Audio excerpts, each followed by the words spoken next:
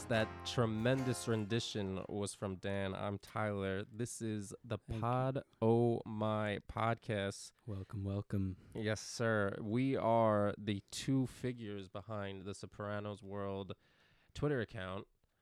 So if you follow us on there, we appreciate that very much. And Dan, we've been talking about it for a little while, but we decided the podcast, it just had to happen, right?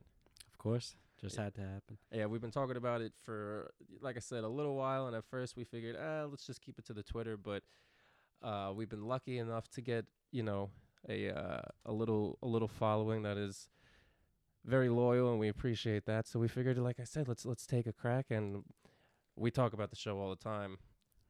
All the time, yeah.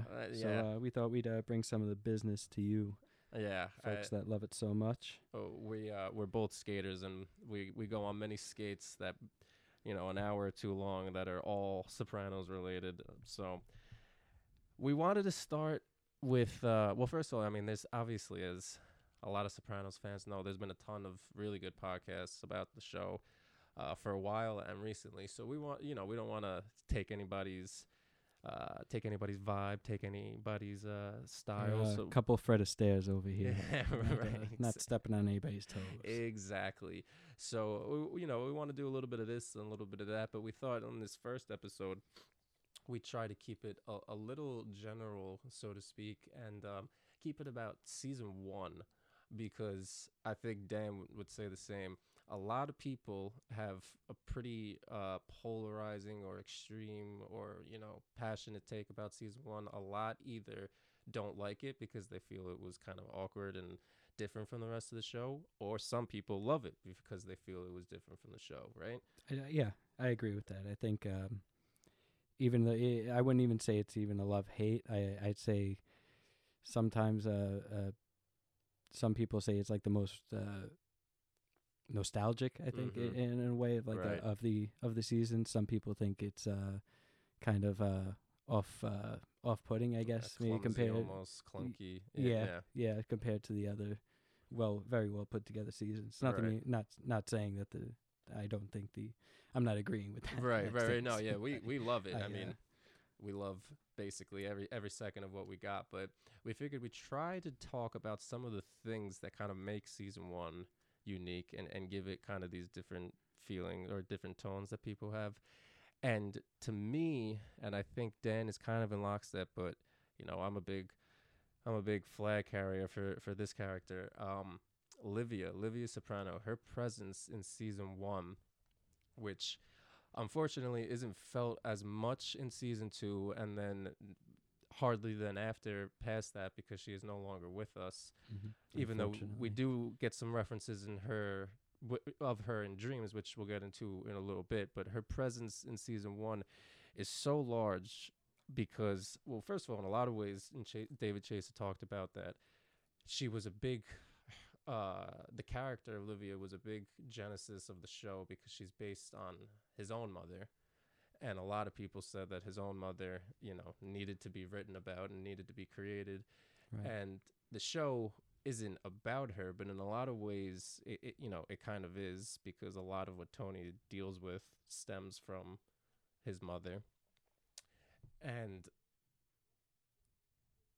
a lot of, for example, his sessions with Dr. Melfi are about his mother early on. He goes initially talking about his panic attacks, and a lot of, was kind of dancing around, especially in the pilot, his work and what's going on in his life and everything with the family and the kids. And, of course, there's a lot of things that are talked about. But early in season one, there's a lot of focus on his relationship and if he hates his mother and all that. Yes, and it agitates him very much. Gives him a lot of agita. A lot of agita. When Melfi brings her up and says this could be the cause of your problems, it's like, my mother? What? You're right. It makes me a bad son. That's an ungrateful son. So That's a terrible thing. She really strikes a nerve by hitting the nerve, which is Livia. Right. Most definitely.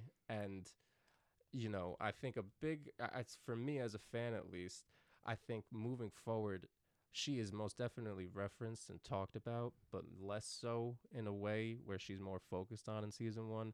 And part of that maybe, I don't know for sure, but maybe because she's not there. She's not there to be able to, as a character herself, expand upon it, and there's not as much for them to do with it from a story building point of view. Right. So, as a fan, I think even though a lot of people don't like her because she is so chaotic and she could be so evil and she has a mystical ability to create chaos and all that, and even though she likes to act like she doesn't and yada yada yada, um Oh, me? What'd I do? and she's just such a unique character that presence is definitely felt, whether you love her or hate her. It's definitely felt in season 1, and it's like we said, it's less so in season 2 because she starts dealing with health issues, and unfortunately she lost her life in she was not able to, she didn't even make it to season 3, unfortunately, and the show definitely would have taken a much different course if she had been alive and had been able to see the ending of the series, and who knows what happens. But it's definitely unfortunate for me as a fan that we don't get that experience.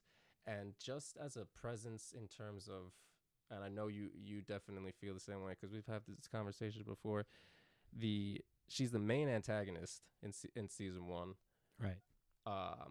And Yeah, and June. I mean, and Junior, but she's but she's the she's the agita. puppeteer Yeah, to Junior. exactly. Yeah. Exactly. No, definitely yes. And the way she's an antagonist is different than any other one, different than Richie, different than New York and with Phil or anybody else, because it's his mother. He doesn't want to, he doesn't want to accept that there's a war going on. He knows, his mother's no spring, no flower or anything like that, but he's willing, he's ready to accept, he's ready to hate Richie from the moment we meet Richie, or Ralphie rather.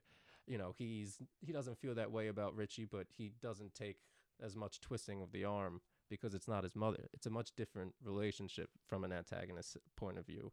So the rest of his, main antagonists moving forward are not his actual family members. So it gives off a different vibe of who's his, enemy, so to speak, and, who he has to deal with from that agita point of view. So that's much different because, like you said, hate your mother, it makes you a bad child, it makes you a bad son. we can't be having that. No.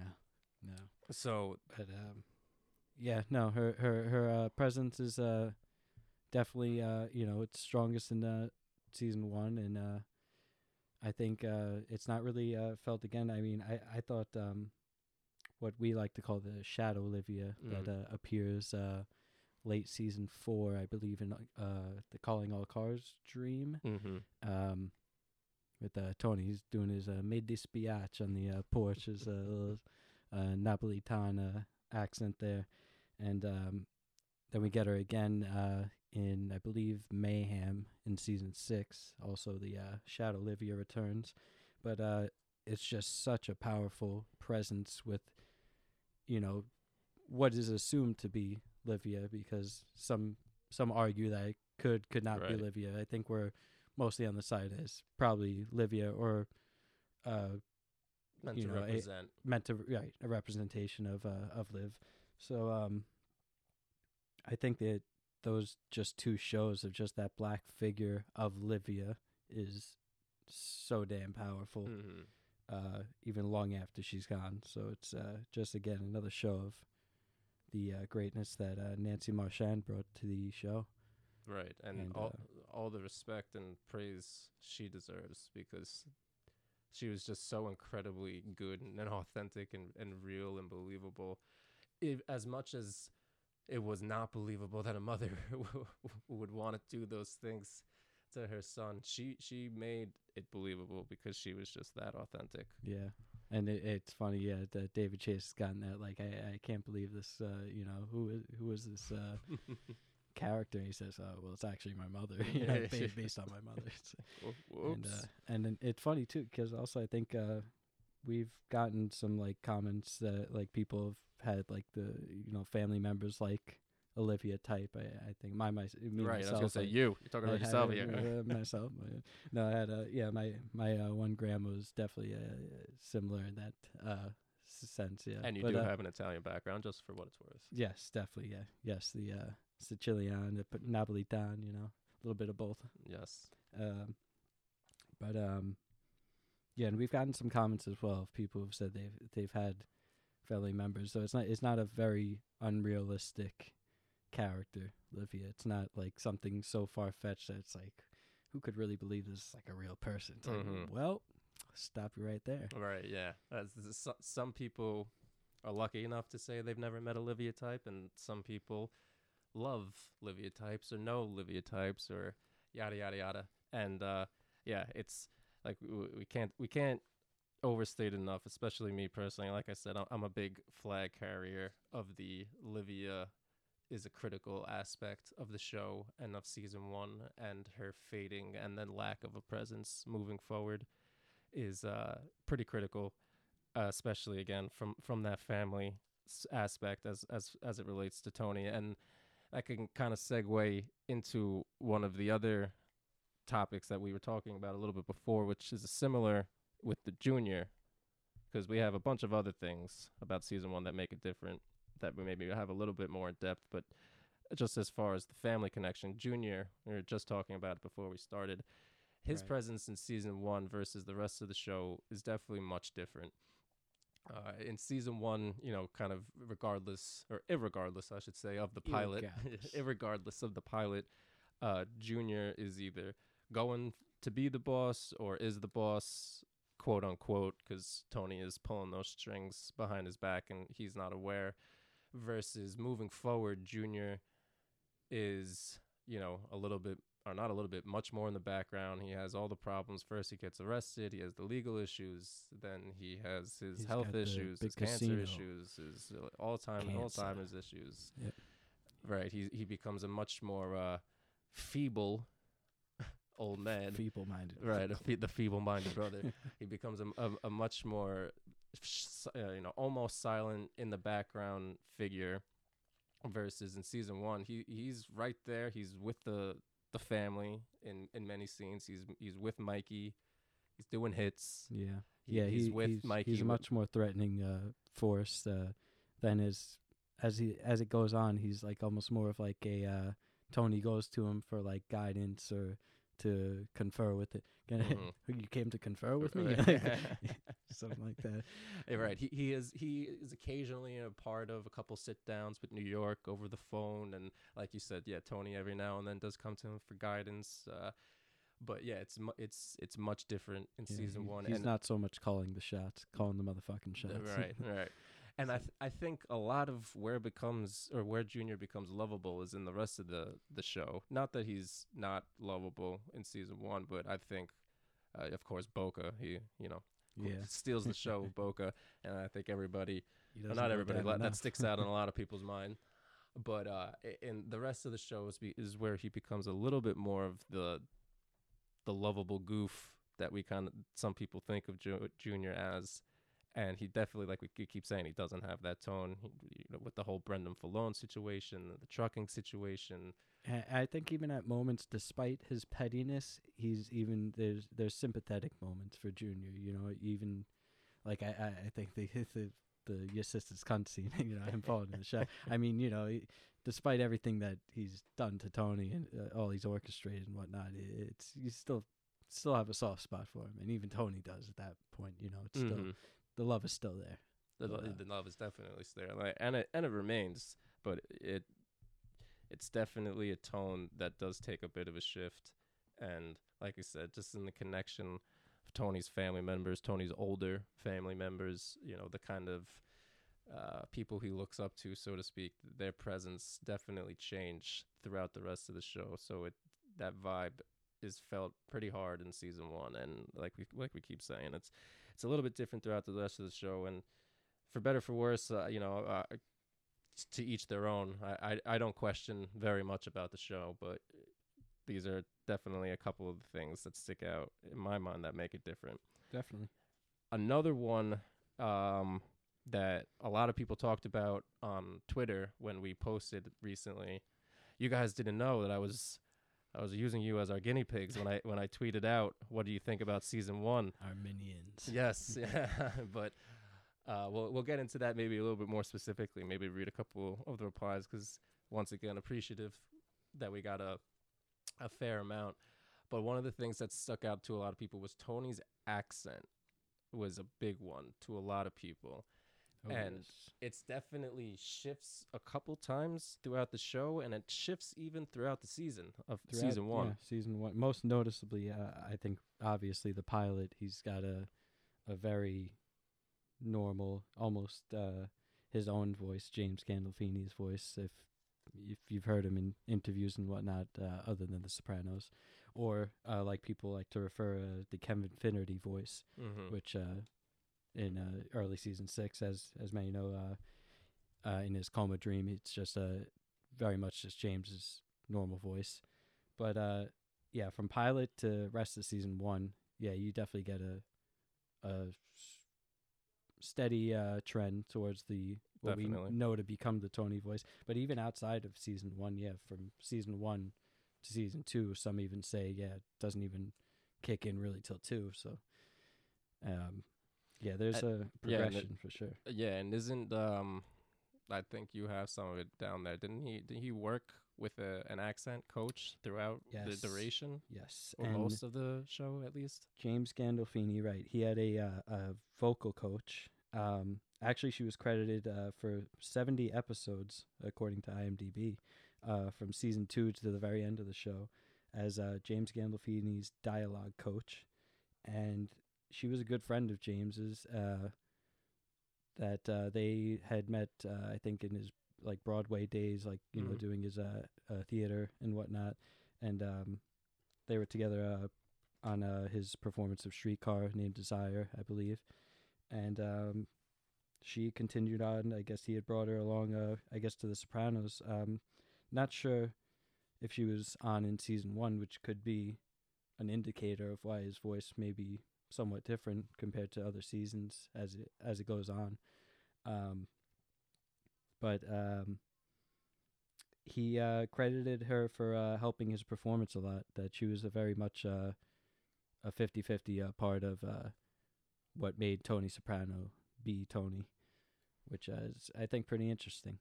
I think it's as well as I think we all have a good idea of James Gandolfini as a performer and actor, that he put his heart very much into his performance. So it yeah, if you had something to say. Yeah, something. no, just the fact I think it's first of all some of it I'm sure has to do with the James Gandolfini kind of finding the character as the show progressed a little bit, which happens with all successful shows. The pilot and even season 1 usually have a different feel than the rest of the show in many cases, because they're taking on some different creative aspects, or they're finding different storylines or different aspects of the character that they want to take on or that they want to tweak. So it's far from irregular that would happen. So it's as much as he wants to credit the vocal coach, and I'm sure had a great impact.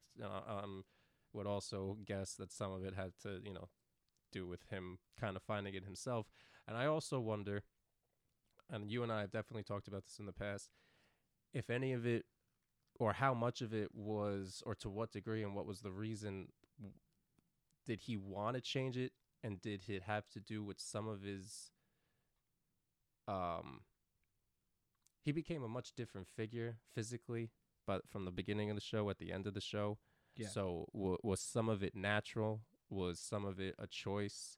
Was it a choice because he felt that it represented the character in a way that was necessary for a point later on in the show where his life is kind of becoming a little darker, his walls are kind of closing in, he's a little bit more of a mess in certain aspects. So I would love, and I think that's a thing that you probably would have had to have asked him, or maybe a few people that were very close to him that would have had that inside knowledge. Yeah. Maybe if we can get Susan Aston, his vocal coach, on. Right. because If one you're out there, if you're he- listening, he is love to have you. but yes, please. Get some He insight.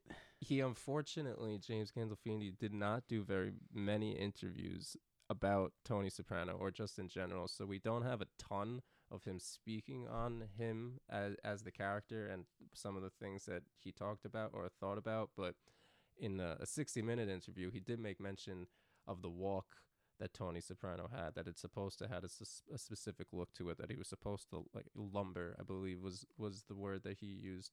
So as we talked about, it's been well documented and seen how dedicated of an actor that James Gandolfini was. So I wouldn't be surprised that he thought that later on in the show, the voice should have taken on a different tone. The accent should have taken on a different tone as opposed to earlier on in the show. It has maybe almost you could say it's a little clearer in a sense, and there are different problems. Like I said, he certainly has problems throughout the entire show, but they really close in on him and they become much darker as the show kind of progresses. And Definitely. yeah, I would just love to know again how much of that was a decision, how much of it was just a natural thing becoming. Also, the pilot was shot in 1997. By the time the show ended, it was 10 years later. So some of it could have just been just natural on time, that on that behalf. Oh yeah. So No, yeah, voices just go through change over time, so it's definitely just could have just been the run of time. Yeah. yeah. So unfortunately, that's probably one of those things that we'll never quite get an answer to. But very much could have been something that was done on purpose to represent different, a different part of Tony, a different insight into his window, or a different window into him and what he was, like I said, a little bit of a mess towards the end as opposed to earlier on. And I think that is another thing that kind of sort of makes season one different also. It has a much brighter tone. I was just gonna, I was actually just gonna, because you were saying darker before. I was actually just gonna say, to segue in, the season one, like the composition in general, so many of the shots, definitely a lot of bright. So I think, speaking in terms of maybe the pilot, because I know the pilot was David Chase directing, and I know he was very heavy on light work in a lot of the episodes he directed. But as far as the rest of the season as well, it's just it got a lot of the light work, definitely still a lot of bright tones as compared to like as you get deep into season 6, it gets like very like dark and kind of almost a bluish like overtone to like the scenes, like it just feels very very different. Two different worlds for sure. It's funny to say because it's a mafia show and because the entire thing is kind of dark and violent and all that. But there's a lot of fans out there who say that season one has a happy, warm feeling to it, like a a friendly think, vibe to like it. I said, like like it's very nostalgic. Yeah, I think that's something with the rewatchability that we've talked about before, but in rewatching the show, once you get to the end, it feels very depressing by the time you get to there, and then you rewatch again, and boom, happiness all over again. Just washed over me. And it just washed over me. And some of it is also a little bit a part of that tone, maybe. Or actually, it kind of works in reverse because Tony's wardrobe takes on a different tone moving forward. Earlier in the show, a lot of season one, it has a much more kind of classic, you might say, mafia suit and tie, type of look. Those type of Tony polo shirts or those Tony button down shirts, those types of things. Right, yeah, we're watching the pilot right now, kind of have it on in the background, and he's sitting in a suit and tie. If this is season 6, he'd be sitting in a button down, and it kind of gives off. It's funny, it's kind of the opposite tone. This is a little bit more serious.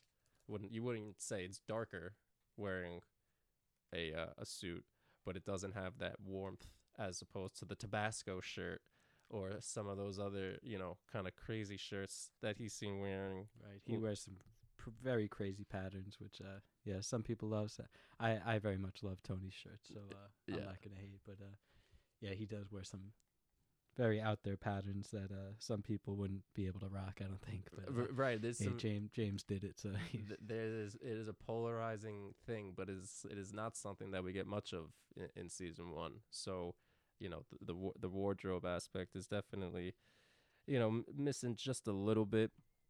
We also talked about a couple of other production related things. You know, some of the camera work right. is a Yeah. little unique in Yes. season one, and you might have kind of similar flavors of it in the rest of the show, but you kind of see a little heavier in season one. Some of the camera angles that they work with are definitely very unique, and they give almost. I've used this word before. I would love to come up with a better one, but it's just the best I could think of. Almost like a warped version. It almost looks like the character either looks bigger, or the setting looks bigger, or the setting looks smaller. Right. They do different things to kind of Yeah, I had said it to you. I think it's very like extreme angles, like a lot of the times, like in a few specific moments. Yeah, I like mean, in the pilot. right, the pilot, you got the bridge scene with Mahaffey. It's Mhm. like a very overhead shot, just very extreme and dramatic, and just like really gives you this like kind of like very tall sense over, you know, because obviously they're shaking him down for money, Mahaffey, and you know, it's just a kind of like a dominating, I guess, effect. Right, To a very that effect, powerful but, type of thing.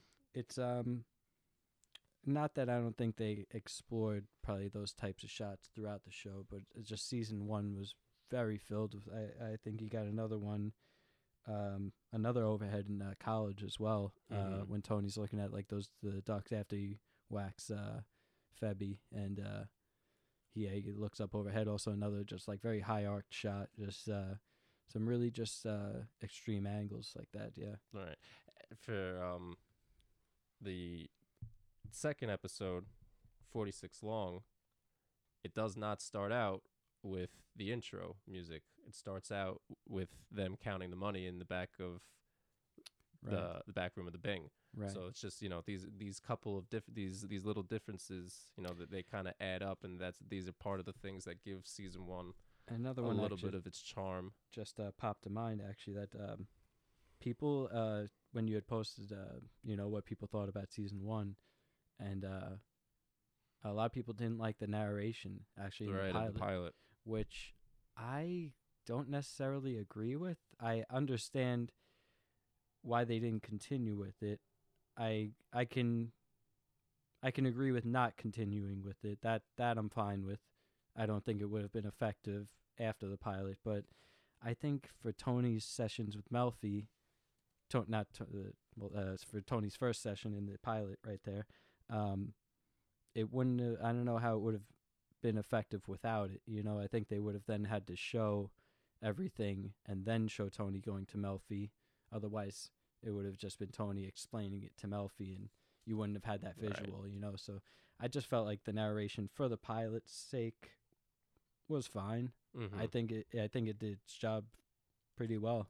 I enjoyed it. I always enjoy going back.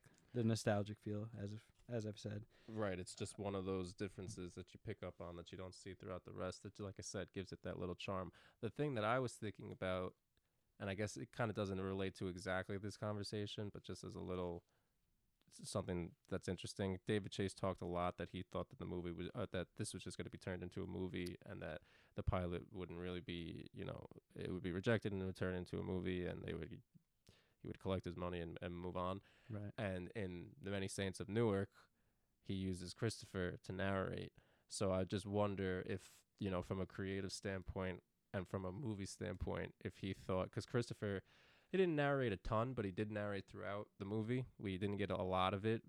He starts off the movie, and I think a lot of people loved that. I personally did. Right. And then we get a couple other snippets of it throughout. But yeah, I just wonder if that was part of the thought process that kind of went into it, just because it's interesting to think about. Yeah, no, that's a very good point. Yeah, Yeah. I don't think I thought that one. Yeah. So David Chase, that's if a you're good point. listening, also another one, we'd like to welcome you on by all I'd love means. to have you on, David. Answer that question. Please. One of the other things in this kind of general topic and the production wise to talk about. There's a couple of moments where I wouldn't say you could see that they didn't have the budget or anything like that, but you can maybe see that they had to make selections to just get by with certain things as opposed to the rest of the show having a full budget for everything. And maybe in the first part of the show, in the first season rather, they were covering up some things or just, like I said, getting by as best as they could. Like, again, in episode 2, 46 long, Olivia's house, which is one of the things that makes the pilot a little different, is actually a real house in the pilot, and then the rest of the show, it is a set, except for a few scenes where they show the outside of the house throughout the rest of the show. But inside throughout the rest of the show, it's the set. Indoors on the floor in the real house is a tile floor. It's kind of a white tile floor. In the set, it's a wood floor. And in season 1, you can see that they're just kind of maybe 4 or 5 different panels that they piece together like a puzzle almost, and you can see the separation. And you could see it actually pretty clearly if you're just looking at it at 2 points in the episode. One kind of earlier on when Tony walks or goes to Livia to give her the flowers and sees how the first day is going with Livia's housekeeper. You do see it there, but you see it even better towards the end of the episode when Livia, or Tony rather, is in the house kind of packing up Livia's stuff, and he kind of goes over to the mantle, the fireplace, and he starts looking at the pictures, and then he starts getting a little wobbly. Yeah, he sits down on the table. Yeah. Surprisingly didn't break. Right. I think the same thing all the time. I really do. Down on that He let it go. But so you could see that there. And then episode 7, Down Neck, another small little one. When Tony and Carmela are in the bedroom and they're talking about if AJ and Meadow know if Tony's in the mafia or not, you can see as Tony goes to kind of turn out the lights, you could see behind the headrests of the bed, it's just a wood, just a piece of wood. Like you could see that it's a prop, that it's a set. You don't see it for you don't see it for long, and like I said, you only see it when he turns to kind of turn out the light. But yep, just a nice little plank of wood there. Let's check that one out. And it's just one of those things where you probably figure, like I said, moving forward, they can get all the budget, not all the money in the world, to not really worry about those types of little minor things that you wouldn't really realize unless you're watching the show over and over again, and you kind of don't necessarily have to listen to the dialogue or look at the some of the main things that are going on because you've seen it 6, 7, 8, 9, 10, 12, 30, 40, 50 times, so you can look at some of the other minor things, of course.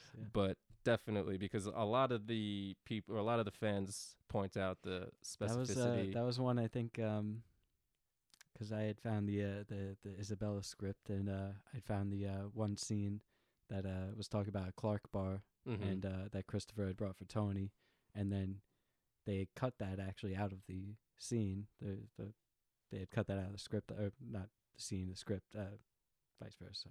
Right. They cut the scene out of the. They cut the scene from the show. They kept it in the script because we still have it in the script that you got the version. Thank you. Yes. And I almost got cut up trying to explain it, so. I'm with you there. Yeah, so it's still in the scene, though. You still see the Clark Park on the counter. Yes. Although it's never mentioned by Christopher, it just is just there. And it actually shifts, so it's and it kind of just appears also. It's kind of a weird moment, but it's one of those things that I think you would really have to know the script and what they cut out and whatnot. But it's a silly little thing, that. I guess that's more of like a continuity than like a budget type definitely. error, if you want to call it but that. Still, a little charm, because again, like I was saying, the attention to detail and the specificity of all these things, they all add up throughout the rest of the show that make a lot of the fans fall in love. Not that it's missing in season 1, but I think they haven't totally hit their stride yet, or like I said, maybe in certain areas didn't have some of the support that they got as the show became enormously successful. Right. And yeah, I think that's one of those things that just gives it a little extra charm. And also it could be a little bit of maybe David Chase talked about, again, we referred to, he really just did not give a lot of credit to the fact that this show was going to have this much success. At first, he really thought the pilot wouldn't be accepted, wouldn't be well received, and that it would be turned into a movie. And after season 1, he even said this on the Talking Sopranos podcast, I believe the first one that he did with them, and he probably had said it elsewhere. But he said that he wasn't aware of the success of the show after season 1, that he went overseas and that he came back and he was totally surprised and totally unaware of how people were talking about it, and people were wondering where Big Pussy was. And, right. and that was a big thing that he was very shocked. Yeah, very shocked by. Yeah. So, you know, just as the leader of the show, the creator of the show, you know, maybe he had a little bit more or a little bit less of a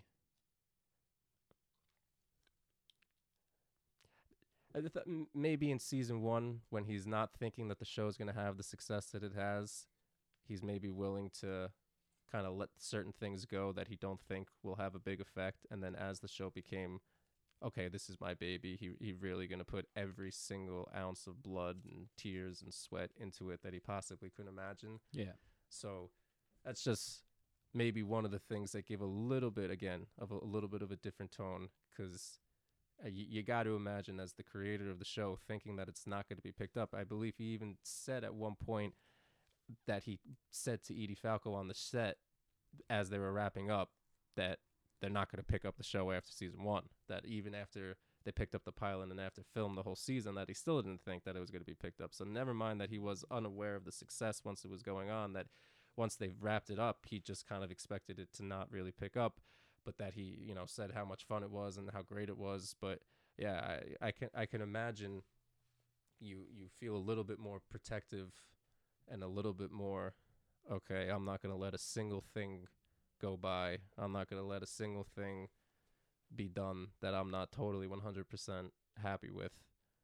Once you now say, okay, this is the most popular show out there and talked about, it's the greatest show of all time, and so on and so forth. So I definitely think that has a little bit of an impact. Yeah. No, I feel that.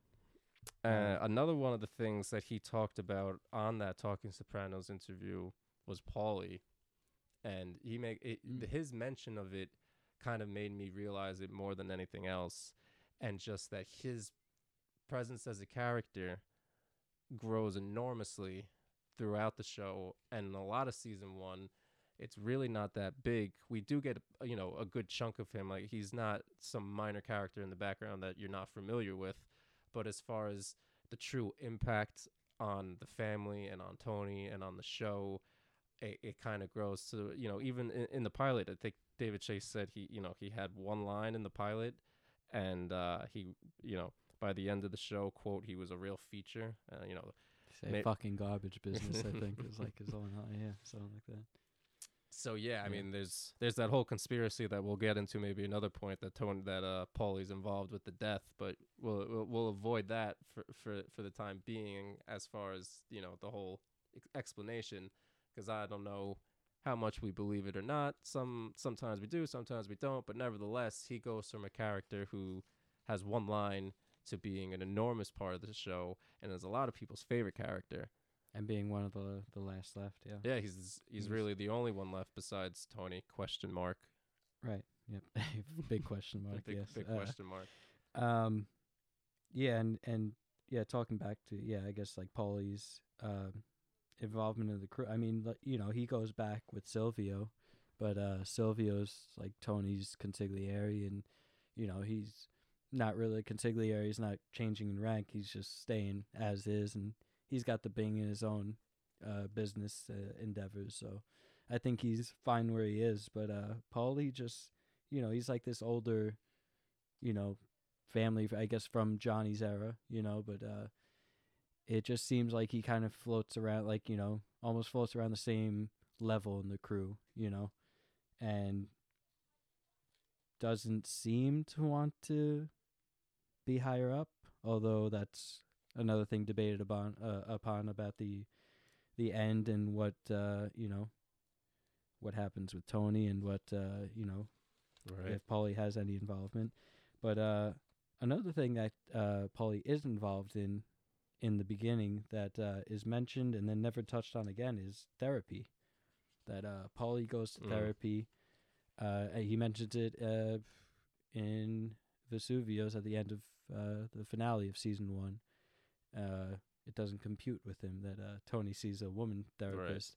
And then Sylvia's like, you saw a fucking therapist. What's the matter with you? Yeah, but, I didn't see a woman. And, he's like, you're the woman issue. And then the woman issues with Paulie, it's never, it's highlighted, I think, through Nucci and his mother, who we find out to be his mother, then that whole spiel. But that it's something never really truly revisited. I feel like it's something like touched upon, and it's like very ominous about Paulie's character, which is significant, I think, to season 1 itself, because it's it's like Paulie closes the book on that, and Sylvia's face is like, we're not talking about that again, and you see, I think Paulie banging a Gumad in early season 2. Was it the intro scene? Yeah, that's the first. And it's like another awkward kind of moment, because you don't really see Paulie with too many women, and then, and then he does have his other. No less. He does have the other, the girl with the kids. I'm blanking on her name right now. But, unfortunately, so am I. But yeah, with the 3 o'clock and waking up. But that whole bit. Yeah, Paulie with his women, it's something, I guess that's like probably the last of it, because then from then on out, like I said, it's highlighted by Nucci and that. But it's something interesting. Sorry, you were saying? No, yeah, his profile, even within the crew, grows as the show grows. He becomes, kind of the third in command, or the second tied in command at a certain point. It's a little bit hazy as far as exactly what goes on, because Tony has that conversation with him in the park, saying he's getting a bump.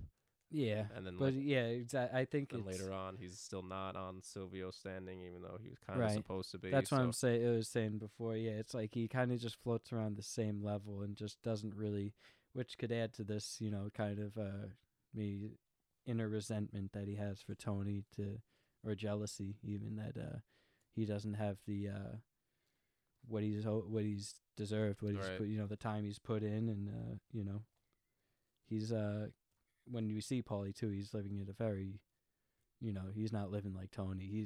He's got neighbors, But he did that for his ma.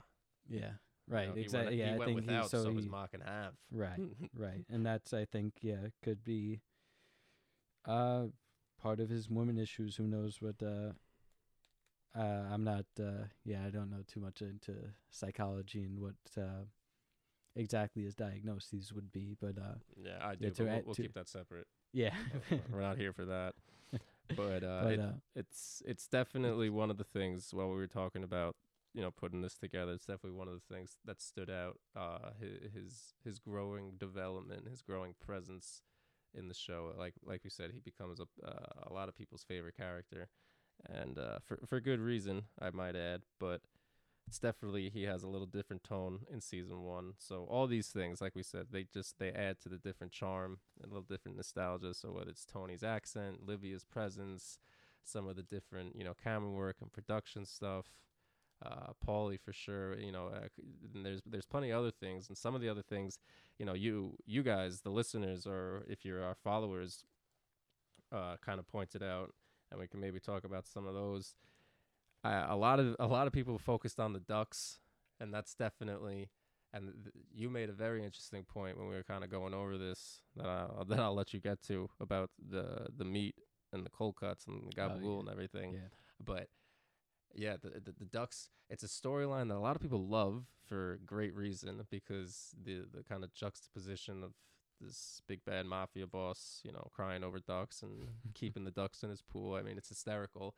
It shows a very soft side, right? To the point that it gives him a panic attack. Exterior, and it forces him to go to therapy. It's quite hysterical. The scene in the pool is hilarious. It's very endearing. It is a way to put it. So and we don't see that. They're not part of the show after the season one. There's a couple references. There are some other animal features, of course, Pyomai, how upset he gets over Cosette and Christopher and that tragedy. Rest in peace, Cosette. But yeah, that Shout on the dog. But it's definitely a storyline that the fans really loved, and like I said, it kind of gets replaced moving forward. Yeah, so right. So the Ducks, big part of season one, and then Melfi kind of uncovers to Tony. I think it's early in season two, pretty sure. She says, "Oh, but you were grilling meat, weren't you?" And then he's like, "Yeah, oh, the memory on you, right?" And it almost all of a sudden turns into like maybe it wasn't the Ducks really triggering the panic attacks. Maybe it was more of the meat, the gabagool, and then Melfi dives more into. Then I think, or she maybe goes back to like, what is it, the Johnny Boy cutting off the thumb or the right. I think she starts the Satrials. Yeah, there starts to be more connections with this meat to Livia's connection with panic enjoying the free meat. Right. So yeah, there's definitely a transition from the Ducks to this gabagool panic attack causer. Right. Trigger. Whatever you want to call it. Definitely. But it's so like we said, to significance for season one, the Ducks, very big, and very very well loved. Another one that people talked about a lot is college, the college episode. Yeah, and seems to be a big turning point for a lot of fans in general. And I like that being like a big clicking moment, like whoa, right? Look what Tony's doing. I think for probably a couple of reasons, but probably the biggest, something that you kind of asked me a couple days ago, and as we were prepping about this, where I thought personally, or where I thought a lot of other people believe that the show kind of took a turn from, okay, this isn't just your typical mafia show. Some people say they thought it in the pilot, but a lot of people say that college was the episode. Yeah, college gets a big one. I partially agree. I think even a little later than that, although I mean, I love the show from the pilot, but I think people do tend to give it in those early on few episodes, give it more of a, I wouldn't say the Goodfellas-esque vibe, but like more of like a general mafia movie feel to it. Whereas you start to get on towards college, even Boca. I think somebody had mentioned in those comments that somebody had said with the situation with the coach was a pretty big turning Coach point. Hauser. Which I thought that was too pretty big. Something, I mean, no other mob show or movie that I know of really ever touched on something like that. That like content matter, I guess. But even after that, also you can even say like the whole attempt on Tony, as much as it is a big theme in mob stuff, to have power struggle and family trying to whack family and stuff like that. The way they did it, I mean, hey, Livia, just coercing the whole thing and just putting it into motion. I mean, that was pretty unexpected. I think that was like, I mean, I could be wrong, but there could have been something else that in the past that was similar, but I felt like that was pretty new. But yeah, I mean, yeah, going back to college, so no, there was some, I mean, it's Tony getting his hands dirty for the first time, so I think that's key huge factor to it being like a turning point, to being like, all right, like what, like, the boss doesn't get his hands dirty, or acting or Junior's acting boss. He's at that point he will be soon, right? Enough, but the presence of him being the boss is almost enough of a boss to be getting his hands dirty. It's not, he wanted to do it for the because it was personal to him, and which makes sense, but it was definitely definitely a strong one for the season 1 episodes.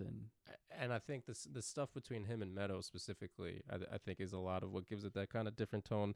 A little bit of him having a little honesty of the situation with his daughter. I think that kind of turns it somewhat. And just trying to have a relationship and really trying to keep that bond, and despite of all he's doing and murdering a guy on his college trip with his daughter, he's still trying to, And this is simultaneously while Carmela has her, what I believe, to be honest, is a little bit bizarre situation with the priests at home, with the communion and the whole deal, and what was going on there. So that also, while you had both those storylines going on at the same time, that's like, wow, there's a lot going on here that is not typical. That is, I did not expect. No, it is funny and crazy when you think about it. I think it's where Carmela is at that point, because it's like, hey, what does she turn to at that point? She's got her husband doing what he does and continuing to do what he does, and eventually Carmela's gonna snap in some way, which she does a few times. It's great insight. It's definitely great insight to her arc. Yeah, her character arc. Definitely. Because she's trying to find some salvation. Oh yeah. From Tony's misgivings, and she thinks she can find it in Father Intentol in some way, but it's not what she thinks. And he's what is his what does she say about him? That it's got something to do with food. Blanking out right now the lines. Anywho, I'm unfortunately you got some sexual my God, proclivity, right? Yeah, there you go. And it revolves around food. There you go. Yeah, I was. I knew I was gonna get it eventually. I was trying to pull up some of the tweets from the post that we had, so I could refer back to them.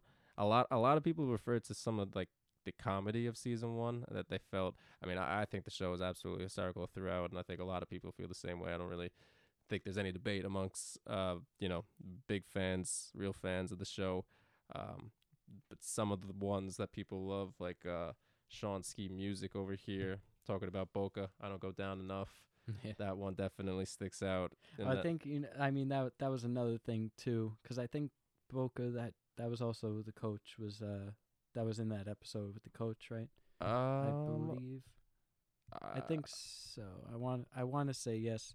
Regardless, the Boca situation was a whole nother thing too. That was like somewhat of a turning point. It's like, wow, like what is this show doing? This now there's this rumor of Uncle June giving head, and this. I mean, it kind of obviously incites Junior that this got out, but the fact that it causes so much fallout, right? The cunnilingus in psychiatry brought us to this. We get that out of it. Which, by the way, you are right. It is the episode with Coach Hauser, right? But so it's like a double header with like the content that they were really bringing out. It was like untouched ground. Really, it was they were really going into some new stuff there, but there was another one I wanted to mention as well. We have the Joe Burrow defender, Pats fan Matt 93 talking about, "I wish the Lord would take me now." Of course, one of Olivia's most famous lines. Yes, so again, season 1 was chock full of some of the most iconic lines as well. We get another one that a lot of people that can't find pussy anywhere. That was a great Philly Leotardo coming in with that one. And the what David Chase says is one of the most famous lines apparently is so what, no fucking ZD now? Of course, we got a lot of that. We got a lot of that. One of AJ's most famous lines, I think, and probably one of the show's most popular. I could agree with Chase on that to an extent, although there were just so many, it's hard to choose a favorite. I think everybody could agree on that. But superb dialogue writing throughout. But season 1 just hit the mark. In those terms. I think, like we've talked about, there's a lot of things that people can point to that make it feel a little different. There's characters in season 1 who we don't see much or anything else of moving forward. You know, Mikey Palmise, we don't see moving forward. Brendan Falone, we tragically lose Brendan Falone Yeah. early on in, Very in the very series. shortly lived, but his short life left an impact. Yeah, I of think. course, Yeah, of course. He, Jackie Aprile is you another think one. what was it? You think you can save the kids, but you can't. Like he's kind of almost talking about himself too, if you Yeah. think about it, really. But yeah, it's Makazian too. He's another Mackenzie, one. that's a- definitely another one. He is another interesting one too, because it's almost like a David Scatino foreshadow of like a Scatino type character, just somebody who's Right. drawn Good call. into the circles of the mob life, because Mhm. their vice is gambling, as many have, and Hesh has yeah, a bigger just- presence in season one. I would say. I mean, he's a really big part of A Hit Is a Hit. yeah. He's almost a main aspect of it. You know, Yeah, respect to no, Massive Genius. I agree with that. Yeah, no, he's Uh, definitely used more in season one for sure. Yeah, so there's just like we said, a couple of these characters you miss their presence in the rest of the show, or once you go back and rewatch them, they give a kind of wholesome, nostalgic vibe because you're only getting them for a couple episodes, I think whether you even, like them or not. Because Mikey Palmise, is he I'm that so- likable? I mean, He's was kinda anybody got a- upset when we lost him? He's kind of He got adds- like he adds some fuckface value. itis or Right. something, and a little bit of a. He haven't had found a cure yet. he adds some value in terms of being a punching bag, you might say. Yeah, And the character is well played for sure. yeah. I think that's part of what it makes him, that unlikableness, too, and that butting heads with Tony. It's something gonna happen eventually, but Mhm. it's a great Adriana's setup. presence grows significantly as the Right. show, like they're as she was in the pilot, just named waitress. She wasn't Right. even Adriana. Just Right. in the credits as waitress, but there are people I like, believe a waitress or server. So I think she might have been the hostess. hostess, the yeah, hostess. that's right. Yeah. Right. But there are characters who, at the beginning of the show, you feel their presence throughout season one, and their development or their arc might change, but the presence is still very heavy. Tony, Carmela, Christopher, Melfi, these main characters. But some other people, it I was definitely just gonna changes, say, goes up and down. Hunter Scangarello, just to mention Chase's Right, David there's a great Chase's one. daughter. She is See very little of her past. more season one. present in the first, and I think that's somewhat due to her and Meadow, they go to college, they go to different colleges, I believe, and then she doesn't really see her until, I think, again, until like later, then she's in college, and she brings her to see Caitlin, I think. And Yes. yeah, but yeah, no, just another random mention. Another character. It makes you feel a little nostalgic. Yeah, Feel Got like you're at the the, beginning again. Jimmy, that fucking rat. There's one. That's definitely one. Which we brought that up before, but to any of our listeners and followers as well, we have debated before on the is Jimmy a rat? That's so anybody that like to leave any feedback on that, that's something that we always love to talk about. Yes, definitely tweet at something, us, get in the DMs, the whole nine.